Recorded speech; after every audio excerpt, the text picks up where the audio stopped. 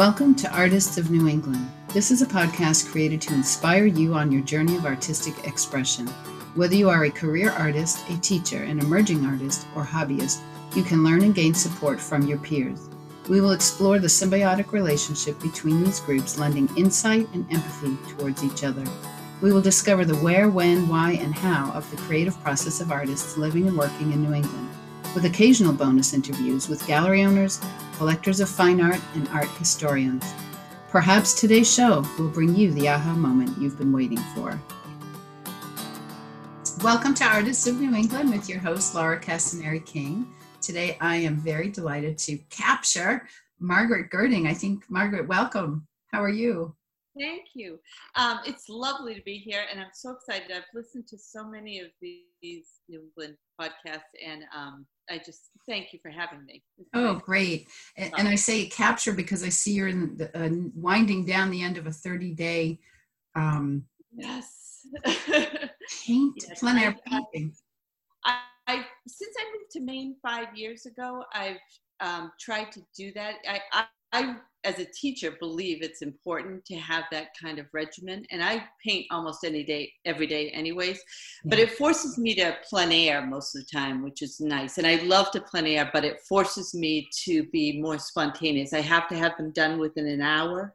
I have to go on site every day. It has to be a different spot or, a different lighting or something. So yeah. And the past couple of years and this year, these 30 pieces will be for a show that's actually opening next week. I was going to ask. Oh, wonderful. I'm sorry. Where is that show? Art Gallery, right in Kennebunk, right in Dock Square.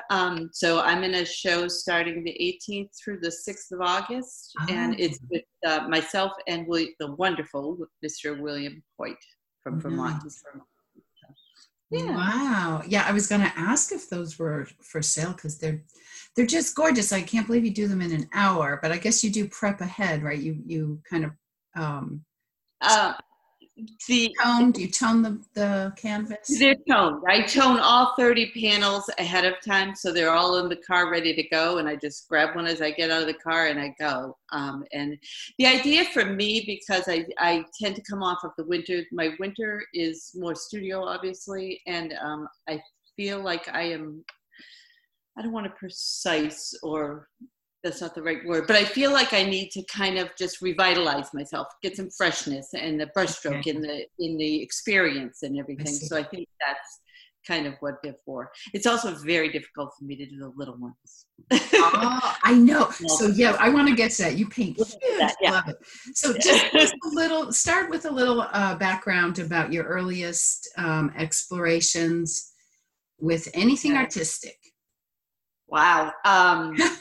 Go way back. I go wow because I don't remember not being artistic or not wanting to be an artist, even as a little child. I grew up in a very large family, 6 children within 8 years. Always a hubbub of things going on. The rest of them, I have to say, were kind of athletic. I wasn't. But we all were like, our parents did a wonderful job, or at least I feel like they did, in trying to push us to what made us happy and explore and investigate. And for me, it was drawing, painting, always. By the time I was 9, my father had taken part of our garage, and we had a little house, and made a little studio space for me. Because, I liked it that much. That's, I'd bring my sketchbook on vacation as a kid. So I don't remember not being creative, but I don't remember it necessarily being so special because everybody had their thing and everybody, well, try it, go see if you like it, go invent that, go try that. So yeah, that is awesome. A wonderful upbringing for me. Yeah, that is so special for your dad to do that. That just makes my heart melt. It's so I know. And what's funny, as the older I get and the more students I have as I mentor people is I realize how many of them have the little guy on their shoulder, that says, you can't do that. That's not good enough. And I thought, I don't have that. Yeah. I mean, I do it for myself. I'm critical of my work myself, and I will listen to criticism, but I don't have that person that I think you get at childhood, that says somebody told you once you weren't good enough. I never had that. Right. And it wasn't that I was the best. It was that you're good enough, go do it. Yeah, I love it. I love it. Yeah. So where did you grow up? I was actually born in Ohio and then grew up in Framingham, Massachusetts. What part of Ohio? I spent 20 years in between Dayton and Cincinnati. I was born in Dayton, and the Girding Farm is actually in Ottawa, Ohio, which is in the northwest corner. It's still there. My uncle, his family has it, and we go. I was there last year actually, and just love it. But we went every summer, so that was a big part of growing up too. And I loved the farm, loved the big fields. I actually think that has a lot of reason why I am drawn to the marshes. I can see it now. Now I can see it. When I first moved to Ohio, I was a young mother. My babies were 1, 3, 5, and 7. And I had lived in New England with these beautiful trees over my head my whole life. And I went out there and it was so disorienting. The barren field, the flatness. And over time, I grew to love it. I really did. But I can see that. I hadn't been out in 20 years to Ohio. And we had a family reunion last year. And I went, and every morning I went for a walk because I get up really early. And I was walking, and I literally started tearing up. And I thought, oh my gosh, this is the marsh. Like, this is the big field with the little clumps of horizon trees and oh my gosh, this is what I keep looking for in New England, and exactly. I don't even know it. I see that open space. And the big clouds and all the things I love. So I was like, I know. I still have 2 sons there, and and 4 grandbabies. 4 and 1 on the way, 5. It was terrible because I didn't get to see. Usually I go out in spring, they come out in summer, and couldn't see them. But yeah. So I was not an artist at all when I lived there. So I'll have to go back and explore the art world. Look at it differently. Yeah, definitely. Well, it was funny because I kept showing my cousins, like, look at these pictures, look at these pictures, look at this. And they're like, wow, we never thought it was like, we think where you live is beautiful. We never knew. I love it. So tell us how you pursued art. What did you do through high school, college?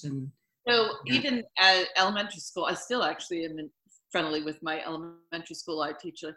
I had great teachers all along, but I had a great teacher in high school who gave me my own room, don't tell anyone, to paint in.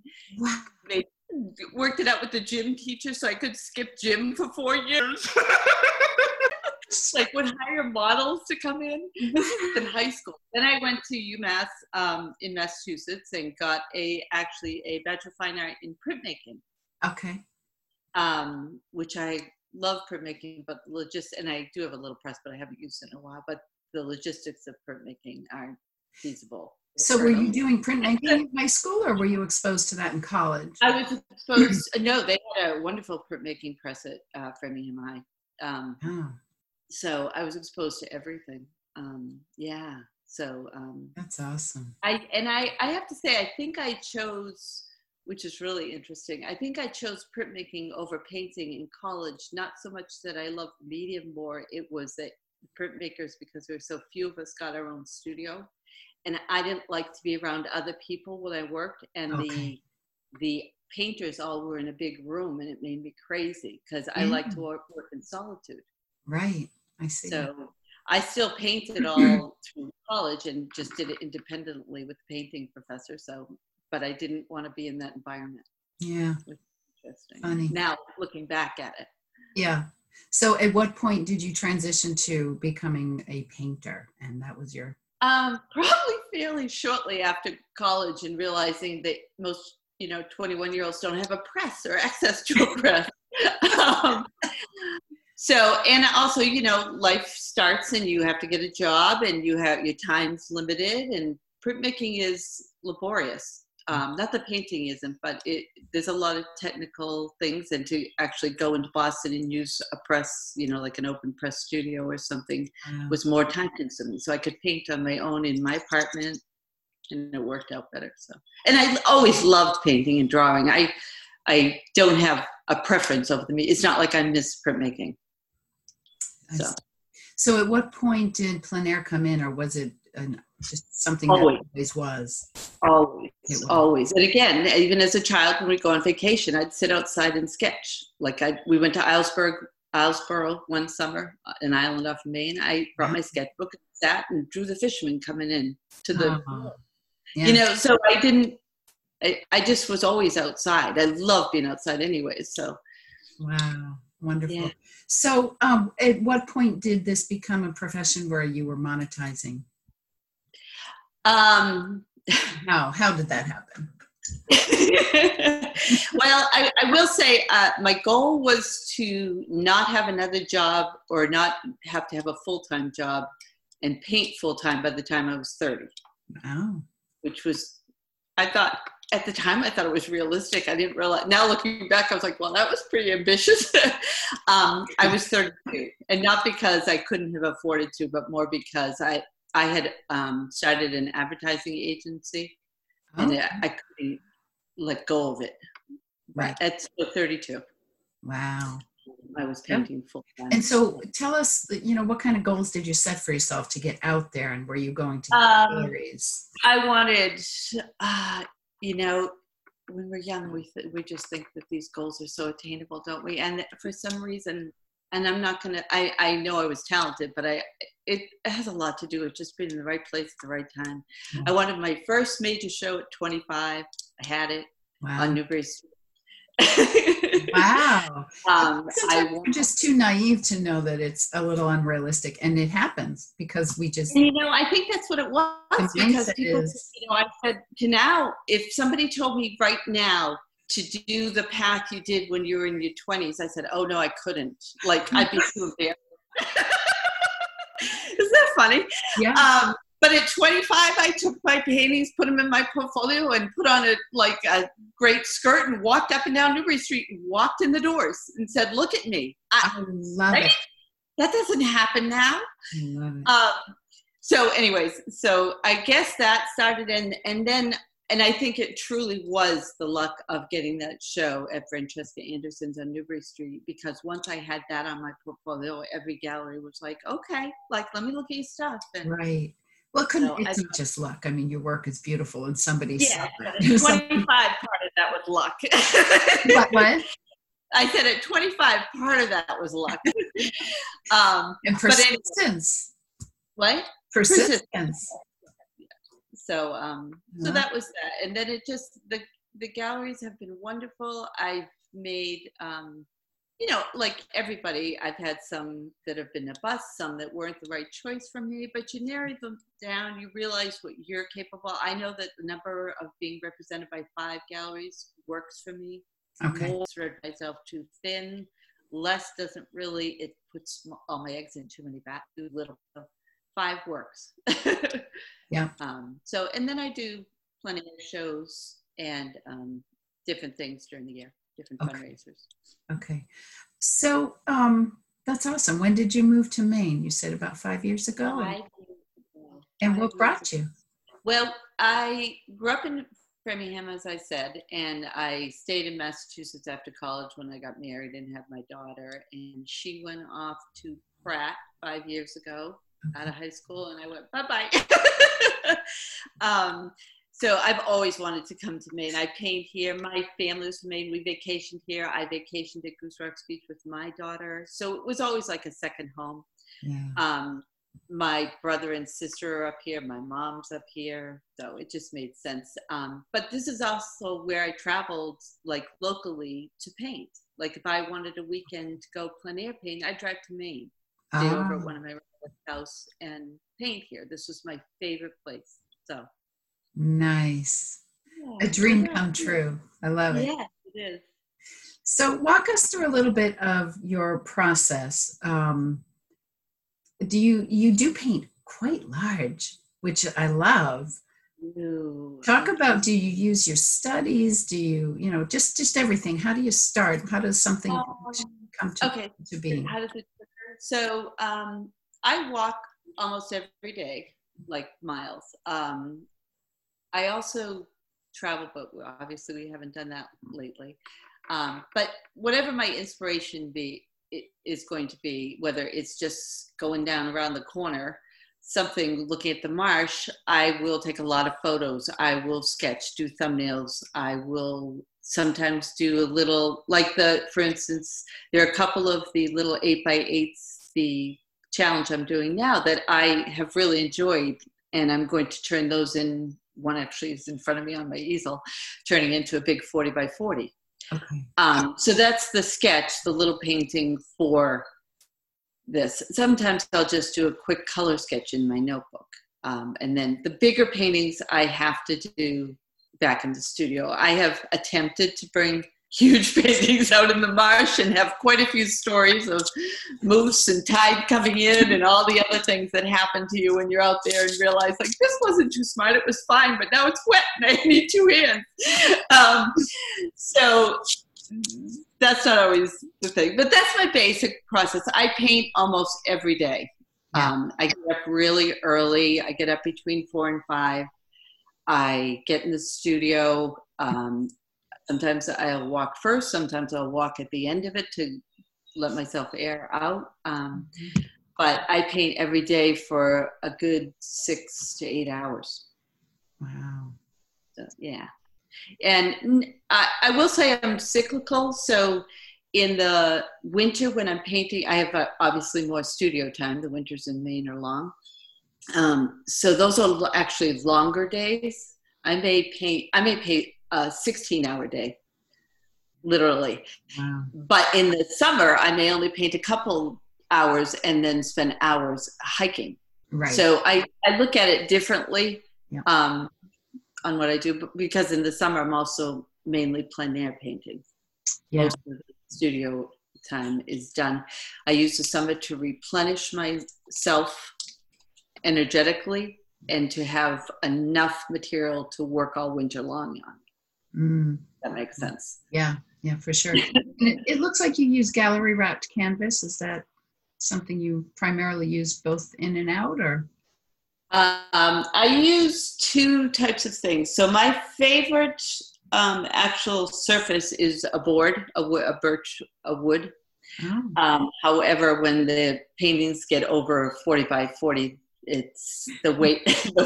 I've done it. The galleries have asked me, please stop doing that. We're having them fall off the walls. Oh, wow. So I like that hard surface. So I have found I've usually only stretched my own canvases because I really like them. I want to be able to, like, tight. Ding, like it has to be tight. But I have found one company that I appreciate how well they do, so I've been using their canvases. But anything over a 36x36, I've been going to canvas now. So. And can I ask what that company is? Yes, of course. I didn't know if we were, that's why I didn't know if we the Masterpiece. I use the Masterpiece. Monet is the one I use. Because I as well like a very, very tight or board. And I think the reason I do that, I think it goes back to printmaking. All those years spending on that hard surface, and I love, like, the linoleum stone and the, like, you draw on a hard surface, and then to have it going bing, bing, bing makes me crazy.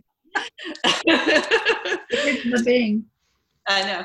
I love it. So do you sell all of your plein air studies, or do you just, kind of some, or? So the 30-day challenge, because I've now gotten to the point where these are also a marketing and a little small items for this particular show. They'll go into that gallery show, and they sell a lot of them. A lot of the paper studies and the little plein airs I don't sell. Okay. I use them to produce the bigger. They're personal to me. And I always, when I do the 30-day challenge, I always get nervous. I'm like, some of these are going to be awful. And they're not awful, but they're not polished, I guess is the word. They're different than my work. And I hope people understand that these are studies. There's a time constraint on them. They're about the impression. They're not, so I don't want people like, what's happening to Margaret? So they're studies. They're and to take them for what they are, which is, they're valid. Don't get me wrong. They have huge importance to the process. but right. Yeah, I love how, you take all the summer months, which aren't many in New England, that we can really get out. I think I saw in one of your posts you did get out there with a little bit of snow. I don't think that was intentional though. No. But you got to utilize that time wisely to fill the well. You do. That was one thing I found in moving from Massachusetts, that Maine actually it's about a month longer the winter. Like I feel like there's no spring, which is fine. It was a bit of an adjustment because I was so used to this beautiful, long-lasting spring. Even in Massachusetts, it just seemed like you'd get those beautiful reds. Those, you'd find those deep burgundies coming in the spring buds, and I'm like, wait, where are those? That's right. So I've just kind of made sure I've got enough of a stash of things to pull me through the winter. Now, I did see one photo. I'm finding that I can learn so much more about artists by studying their Instagram account than their website, which I didn't find a website for you. Do you actually? There is. I used to have one, and I was horrible about upkeeping it. Okay. And I thought the galleries do such a great job. If somebody wants to find, and I find posting on Instagram is enough for me. I try to do little screen time as I can. I found it really refreshing that you didn't have one. I really did. It was so mysterious for one. And then I had to go digging and read everything. And then I really studied your Instagram and learned so much more, I think, than I would have from a website. And I've been learning that as I continue to interview people that I think the only thing I miss not having it for is when I run a workshop, just to get, but I have enough of a student base. Yeah. I don't really need it. I just feel like there are people missing out. Right. Well, so we'll get to that. But I was going to ask, when you're out, I noticed when on one of your photos, there was a studio shot of your paints laid out. And I want to say maybe 18 colors. Do you take that? You don't take that much outside. What's the difference between how you paint out and in? I usually take 12 out. My palette is usually, it's not 18, they were probably mixed. And then what happens is my palette is huge in my studio. It's like a big 4-foot piece of glass. So because I paint every day, the paints just stay out. So as I mix and have paints, so I have 12 main, actually a student grade paint that I use, just because I like the consistency of it. And then what I have is pure pigment that I mix with it to make my colors. And so my extra colors will always get added to it. But there are 12 main colors I use. You mix your paints? I love it. Yeah. Wow. Tell me about that. I don't think I've ever met anybody that does that. I don't mix them all, but the majority of my colors I feel like are somewhat derived. They have some pure pigment in them. So I have pure dry pigment, and I use the linseed oil, and I mix my paints and extend it with other paints, that I may have. But there's a huge difference. Really? Oh my gosh. It's like a Utrecht versus a Williamsburg paint. Like that's the difference. Like it's unbelievable, the pure pigment. It's just so intense. You need so little of it, and it's pure chroma. It's just gorgeous. Yeah. So yeah. And where do you get those from? Actually, you can get them at any art store. The Schmidt, I think it's called, are pretty good. I have a big bulk of mine come from Provence, France, and they're actual natural from rock and plants based. And how do you store them? I mean, do you mix up, put them right online. Substantial. Want to see one? Yeah. You want to see? So exciting. They're called Eau de France, and they come in little jars like this. Okay. See the green? Like a little baby food jar. Little baby food jar. They're actually really, if you didn't have to pay for shipping, it'd be so much cheaper than buying the finest paint you could, because they extend so far. Okay. So it comes in, so I have little jars all over my thing, and you need very little, you need like a pea size to make, this much paint. Okay. Because it's so pure and so concentrated. Wow. So do you mix it up as you use it, or do you do it and store it? As I use it, I don't put it ahead. I mix it up as I use it because it's too precious. Gotcha. Yeah. If you have leftovers, how do you store your paints? My paints just stay on my glass palette. They stay fine. Well, because you're going through them I'm going through them. I use a lot of paint. I mean, I go through a tube of white every other day, a big tube of white every other day. And a lot of the colors, the reds, the alizarans, all stay for weeks. Yeah. So I very rarely do I have dried up paint. I mean. And then do you just take some from that palette to go out? Yeah. Yeah. I put it on, transfer a little bit onto my travel palette, and go out. Nice. Love it. So when you're doing a painting, both plein air and in, do you sketch in first, or do you do any kind of an outline? How do you get your image on there? I actually, I have one in front of me. I actually use a big chip brush, like a 2 or 3 inch chip brush, really watered, turped down color that has nothing to do with the painting.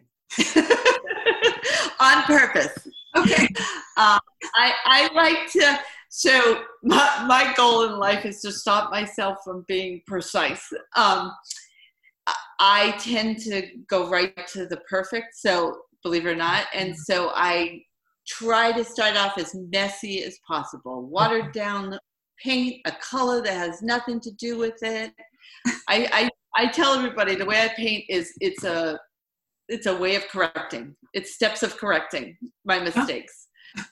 If I start off with a mistake or something obscure, I might have a happy surprise. I know I can always correct it, but that layering gives much more interest. Like sometimes you'll see under my paintings a very slight indication of like a hot orange, a cat orange or something poking through. And it's a very subdued painting, but that little nuance of that underlying color of that fun thing just gives it some spark, some fun. So anyways, the painting in front of me is a big chip brush. I tend to put down the big values, not so much. I know you've seen a lot of people who draw the basic outline, not outline, but I tend to put down blocks of shapes as opposed to outlines. I feel like putting down an outline does exactly what it just says. It outlines it, and people tend to stay within the outline. Yes. And again, I'm trying to keep myself as loose as long as I possibly can. Okay. So Nice. big brush, go down. Yeah. Nice. And do you, what kind of brushes do you use? Do you typically go down to the smaller sizes? Really cheap. The cheaper the better. Seriously. Yeah. When Artisan Craftsman used to have those buckets, that were $1. Yeah. Have you ever seen them? Yeah. They're old brushes that were $1. I just go and go, those are good. And part of the reason, who told me that? Wolf Kahn. He was the one who introduced me to chip brushes. Okay.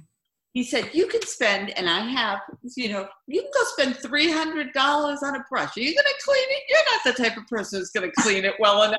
And I'm like, yeah, you're right. So he said, you're not about the utensil. It's just a means to an end. You can get that brush on with, I can give you the best brush and the worst brush. Yeah, the brush might be a little easier, but I know that you have the skill to get that same mark with that brush that's all.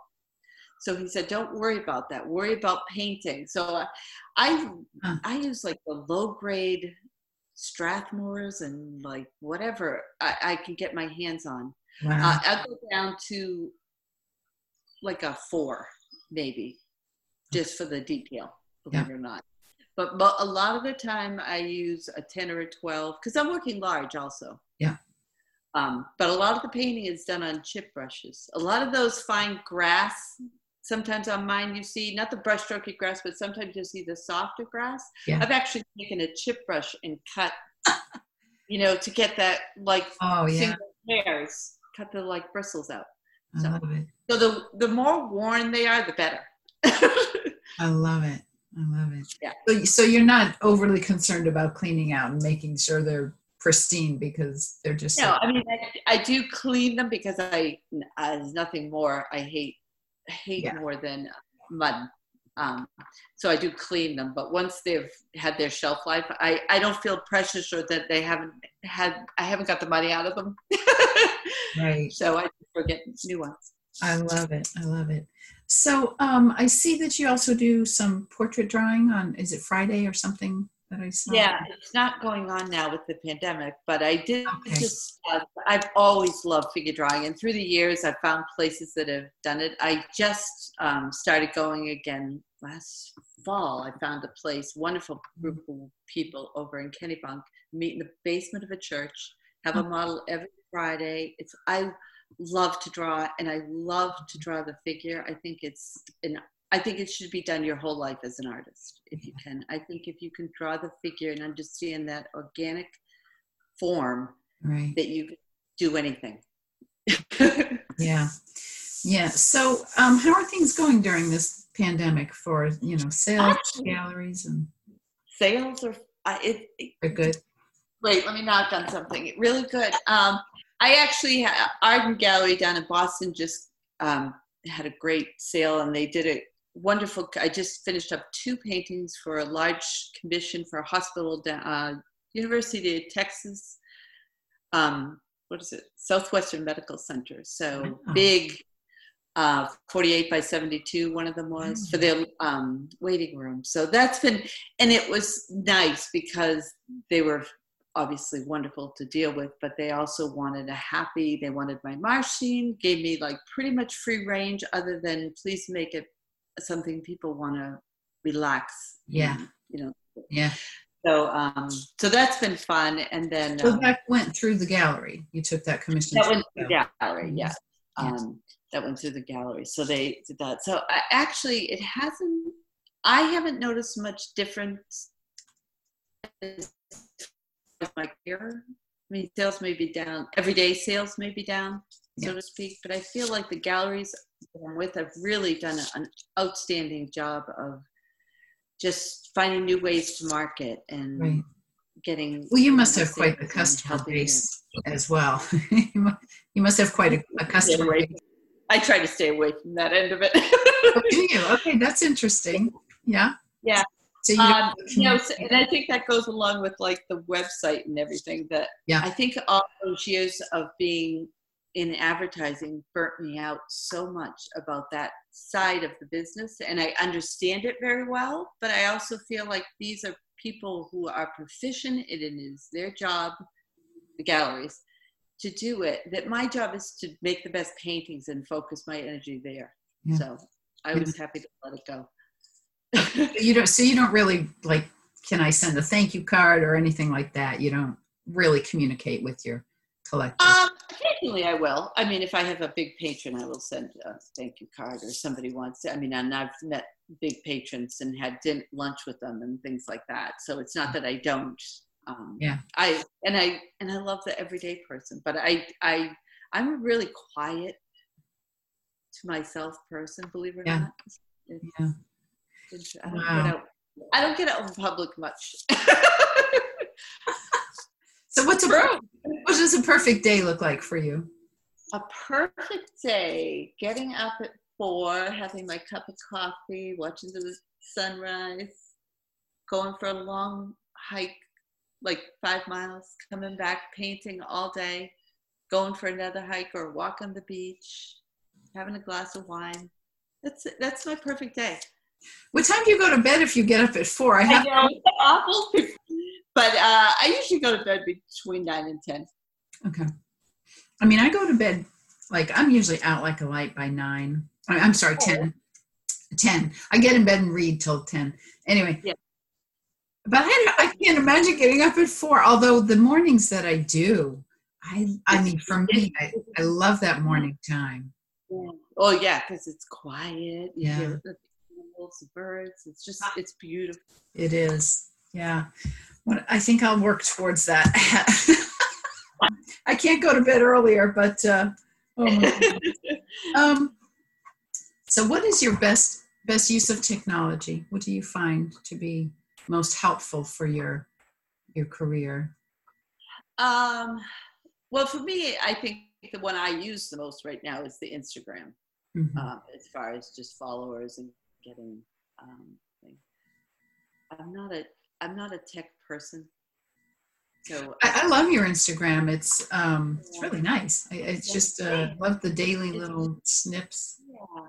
I think that's it. Just this is what I'm doing every once in a while. Put a personal shot or a shot of the studio, or try to get people that inside look. But and it's interesting. The more I use it, the more my response is seeing what people want. Like in this challenge, it's the first time I've put the painting and then the scene with Okay. it.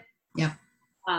Which has been really helpful. And a lot of my students have actually commented to me about it. Like, for 5 years, you've been telling me how to do this. And I finally get what you're trying to tell me, that I can make the color my own. I don't have to go exactly what nature says. Yeah.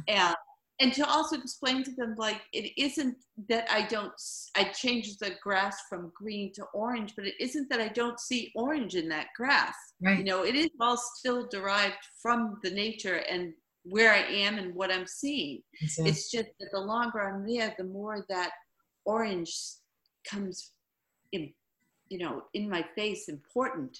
And it's a much more exciting color to me than all that green. Yeah. So I make it more predominant. Yeah. But it's definitely influenced and there. So I would say I've definitely enjoyed, and it's an easy social media for me to do, is Instagram. It doesn't take long. I don't have to change it. I just upload what I want. Right. Right. I mean, it's an education. Your Instagram could just be a nice education. It's really beautiful. So tell me about your teaching, and how does that work, and how do people find you and find out what's going on? I love this whole mysterious secrecy. I know. It is. They call it what do they call it? A group. The groupies. Margaret's groupies. Yeah, the group. I think that's what they call it. I hope they don't call it something behind my back. But I started teaching. This is going back maybe not that long, 5, 6, 7 years maybe. When I was still in Massachusetts, I started teaching part-time at the Danforth Art Museum. Okay. Just at the beginning painted class. I had a friend who was the director there, and she just kept, I had gone to figure, that's where I was doing figure drawing, the open figure drawing class or session. So she kept saying, you need to teach, and I'm like, I found that I loved it. I loved teaching. It was exciting to me, challenging. I love the people. Right away, I still have students today that come to my classes and workshops that I met in the original class from Massachusetts. Wow. So I taught part-time there for a few years. And then when I moved to Maine, it was funny because I had a big, like my groupies, 12 of them, I had a going away party before I left Massachusetts for them. And we had a painting day in my studio in Massachusetts. And then we had a big potluck dinner, and we all said goodbye, and they gave me goodbye. And then they all followed me up here every time I had a word. And 5 years later, it's wonderful. I considered a lot of them very close friends. So it's fun. And I've had taken on students here.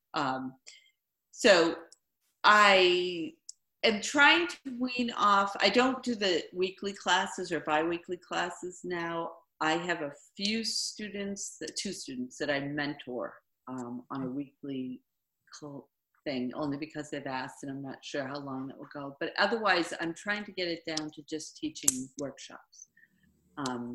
So plein air workshops, and I want to try to do 2 or 3 times a year for a week. Nice. And then for the past 5 years, I've been running a boot camp week-long workshop every February here in Maine. Oh. It's actually, you had Karen Green on, and she was talking about how torturous it was. Oh, that was you. Okay. That was me.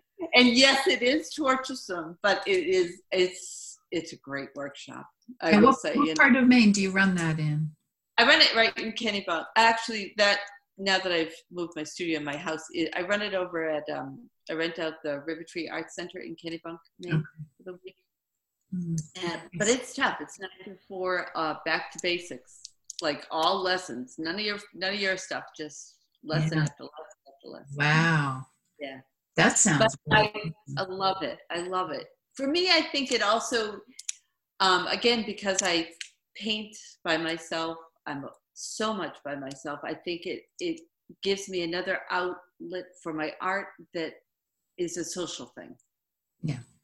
I don't mean to say teaching is social, but there is a social aspect to it. Right. So what do you think is your strength in teaching? What is it? First of all, what do you think the students are saying is your strength? And then what is it that you try to make every student walk away with? Well, I've heard from my students that what they think is also what I try to do. So okay. Hopefully Yay. I know that is the goal, isn't it? So my strength, I hope, is to treat and facilitate each student to be the painter they're supposed to be, which I think is every probably teacher's goal. But I think I try to keep that right in my forehead of just make sure that I'm not making them many me's. Yeah. You know, so many people I've seen go up and demo, and then the students go and paint and like almost down to the brushstroke, try to replicate what the teacher did. And it's like that. I purposely, like when I'm doing a week-long workshop, I purposely will not do a demo till at least Wednesday. Because it ain't like me. I'm here to teach you what I can from what I know in my expertise of all the years to be a better painter. So sometimes that's a little frustrating for new students because they're like, well, no, show me what you mean. I'm like, no. So, but I do think that a lot of the feedback I get, like when I run a workshop is, especially for the new people, is when they're looking at 12 artists' work and they may have all painted the same scene and they're like, oh my God, these are 12 different artists. Like they don't look like little replications or slight adjustments. They are 12 distinct artists, from abstract to using different mediums to bright, bold colors to subdued, so that's what I want to get. But I want them to get the fundamentals, which is what I think I have to give them, and bring it in their own work. Nice. I love it. Yeah. Beautiful. So you just see my teacher thing there, by the way? Did What's you that? Go into teacher mode there? That was good. I love it. So people can kind of just follow your Instagram, right? And I don't post on so here's why we call it a cult, because I don't post when I'm having a workshop because they fill up. Oh. So you have to get on my so now I'm going to get a whole bunch of things. So my email is on my Instagram account. Right. To get on the email list for workshops, you have to send me an email and request to be put on the list. Okay. I don't want to say invitation because it's open to everybody. Right. But I also can't put it out there because they fill up so fast, I feel awful. Right. So tell me, what does success mean to you as an artist? Success as an artist. Well, I think there's two sides to that. I think one is the success that I want to be able to afford to live my life and be able to paint every day. There's a certain level that makes sense that's success. As a human level. Sure. As an artist, I just want to keep growing. Mm. I just want to keep challenging myself. I don't want to ever be bored. Right. A bad day is when I'm in the studio and I'm like, what am I going to do today? And God, I hope that never happens. Wow. I hope that every day it's like, wow, okay, let's try that. I hope I can mess up a painting enough to get excited about it again. Does that make sense? Love that. Does that make sense? Does that make sense? Yeah. It Okay. so much of the intimidation and fear because you know you can fix it. So who cares? Let's try this. Right. Like let's try something I haven't tried. Like let's throw cadmium red over on that grass and what do we do with it now? I mean, that for me is exciting. That makes me feel like an artist, and being creative is always challenging and always changing and always investigating. Yeah. Nice. So, what is your best hack? Your best secret tip? Secret tip. Whether in the studio or out of the studio. At best, well, baby wipes. I mean, if everybody doesn't know about baby wipes. I did just discover baby wipes, yeah. Oh, the oil paint? Oh my gosh, it takes oil paint off everything. Baby wipes are great. And then you think, it's so successful at that, is it hurting these poor babies' bottoms? That does make me wonder about the baby wipes and the Viva. I should have stock in baby wipes and Viva towels. I mean, what is with Viva towels? They are wonderful. I don't know that I have any hacks. I'm sure people, if they watched me, would say, like, why do you do that? But I don't think about them as hacks, I guess. Yeah. All right. Tell me your funniest or scariest plein air story. Oh, funniest or a couple. Well, sounds like you've got a. Well, I mean, I don't know that they're hilarious, but, you know, some of my first experiences were more standoutish, I should say, only because I was so young and naive. I didn't know the world. You know, I would put on my backpack and carry bags and big canvases, and I'd hike, you know, go into Rachel Carson, and I'd park my car and I'd hike like a mile into the marsh through the woods, you know, so no one could see you, not by the road. And I'd go out, and one time in particular, I was probably like 24, and I'd be standing there, and I'd be painting, and again, get in the zone and forget what's going on, and I'd look up, and I was on an island. You know, I was surrounded by water because the tide had come in, and it must have been a full moon, so it was above the, you know, regular bog. Yeah. And I'm like, okay, I didn't know that was going to happen. Like, what do I do? And I have to tell you, and people find this amazing, I do not like water. Oh. See, people find that funny, but you live by the ocean. I know, but I don't like water. I only live by the ocean because it has the marshes. Oh, I love so anyways, I had to choose whether to take the painting or the, you know, backpack and the paints, because it was a 2-trip process, and I didn't think I had 2 trips. So unfortunately, which is awful for the environment, I left the paints because I figured I could replace those. But that was one other time a moose came out. I was in the marsh again, way out, and literally 5 feet from me. I was standing right on the edge of a marsh because I was painting the close-up of the, you know, low tide. The moose came out of the other side of the woods, walked like it was going to walk to me, went down into the water, which was low, stood there 5 feet from me, and I went, oh, okay, I guess we're going to just stand here, and so I went back to painting, stood there, the water came up over its belly, cooled it off, went down again, got up and walked away. I mean, but it was hours. Wow. Like, hours. Wow.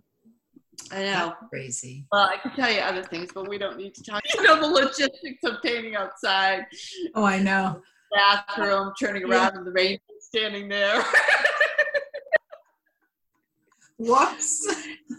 Yeah. So those are things you learn at an early age, how to, okay, we're getting a little smarter about, like, we didn't hike as kids, as a family. I didn't know the rules of being outside like that. I mean, I knew to run around, but like the actual logistics. So I found them out very quickly. I love it. And in closing, you are one of Art Maine's outstanding Maine artists this year for 2020. Yeah. Congratulations. That's exciting. Thank you. Very nice. Well, I've loved Painted in Maine always, and I love being here now, and it's wonderful. It's beautiful. Beautiful. It is. It's beautiful. Well, Thank you so much for being on. So your Thank you. your Instagram is Margaret Girding. Is that all? Is it Yes. Art or okay? Gerding. Yes. Okay. And tell us the galleries that people can see your work. So I'll be having the show, as I said, a week from Saturday opens at Maynard Hill Gallery, which is on Chase Road. It's right in Dock Square in Kennebunk. Yeah. I also am represented by Art and Gallery on Newbury Street in Boston, Powers Gallery in Acton, Mass, at Gallery Sono down in Connecticut, and in Edgewater Gallery up in Vermont, Middlebury, Vermont. Nice. So you paint really big. Like, tell us your biggest sizes and how do you ship these? Yeah. Well, as I said, this is big. I love 40 by 60 is probably my favorite size. 40 by 40. I do like squares. So 40 by 40 is one of my other favorites. Those actually, the reason I go to 40 is 40 fits in my car. 40 by 60 will fit in my car, which is why that is my favorite size, because it works. The larger canvases, like the commission I just did, will need to be crated and shipped out of here. Yeah. So when you ship to galleries, do you crate them as well, or do you ship multiple? No. So most of my pieces I keep within the size of my car. Okay. Yeah. Otherwise, they'll get shipped. UPS, FedEx. Nice. Right. It's actually one of the reasons I pulled out. I was on a couple galleries around the country, but I pulled out of them because the shipping cost was. Okay. Yeah. Wow. Well, thank you so much for being on. This has been great to learn about. And how long does that show last at Maynard? I mean, you're there all the time, but this is through. The actual show, it lasts till August 6th, 3 weeks. They run the show 3 weeks. Great. And they are open. Yeah. I hope to Thank you, get up there. Thank you. Yeah. All right. Bye.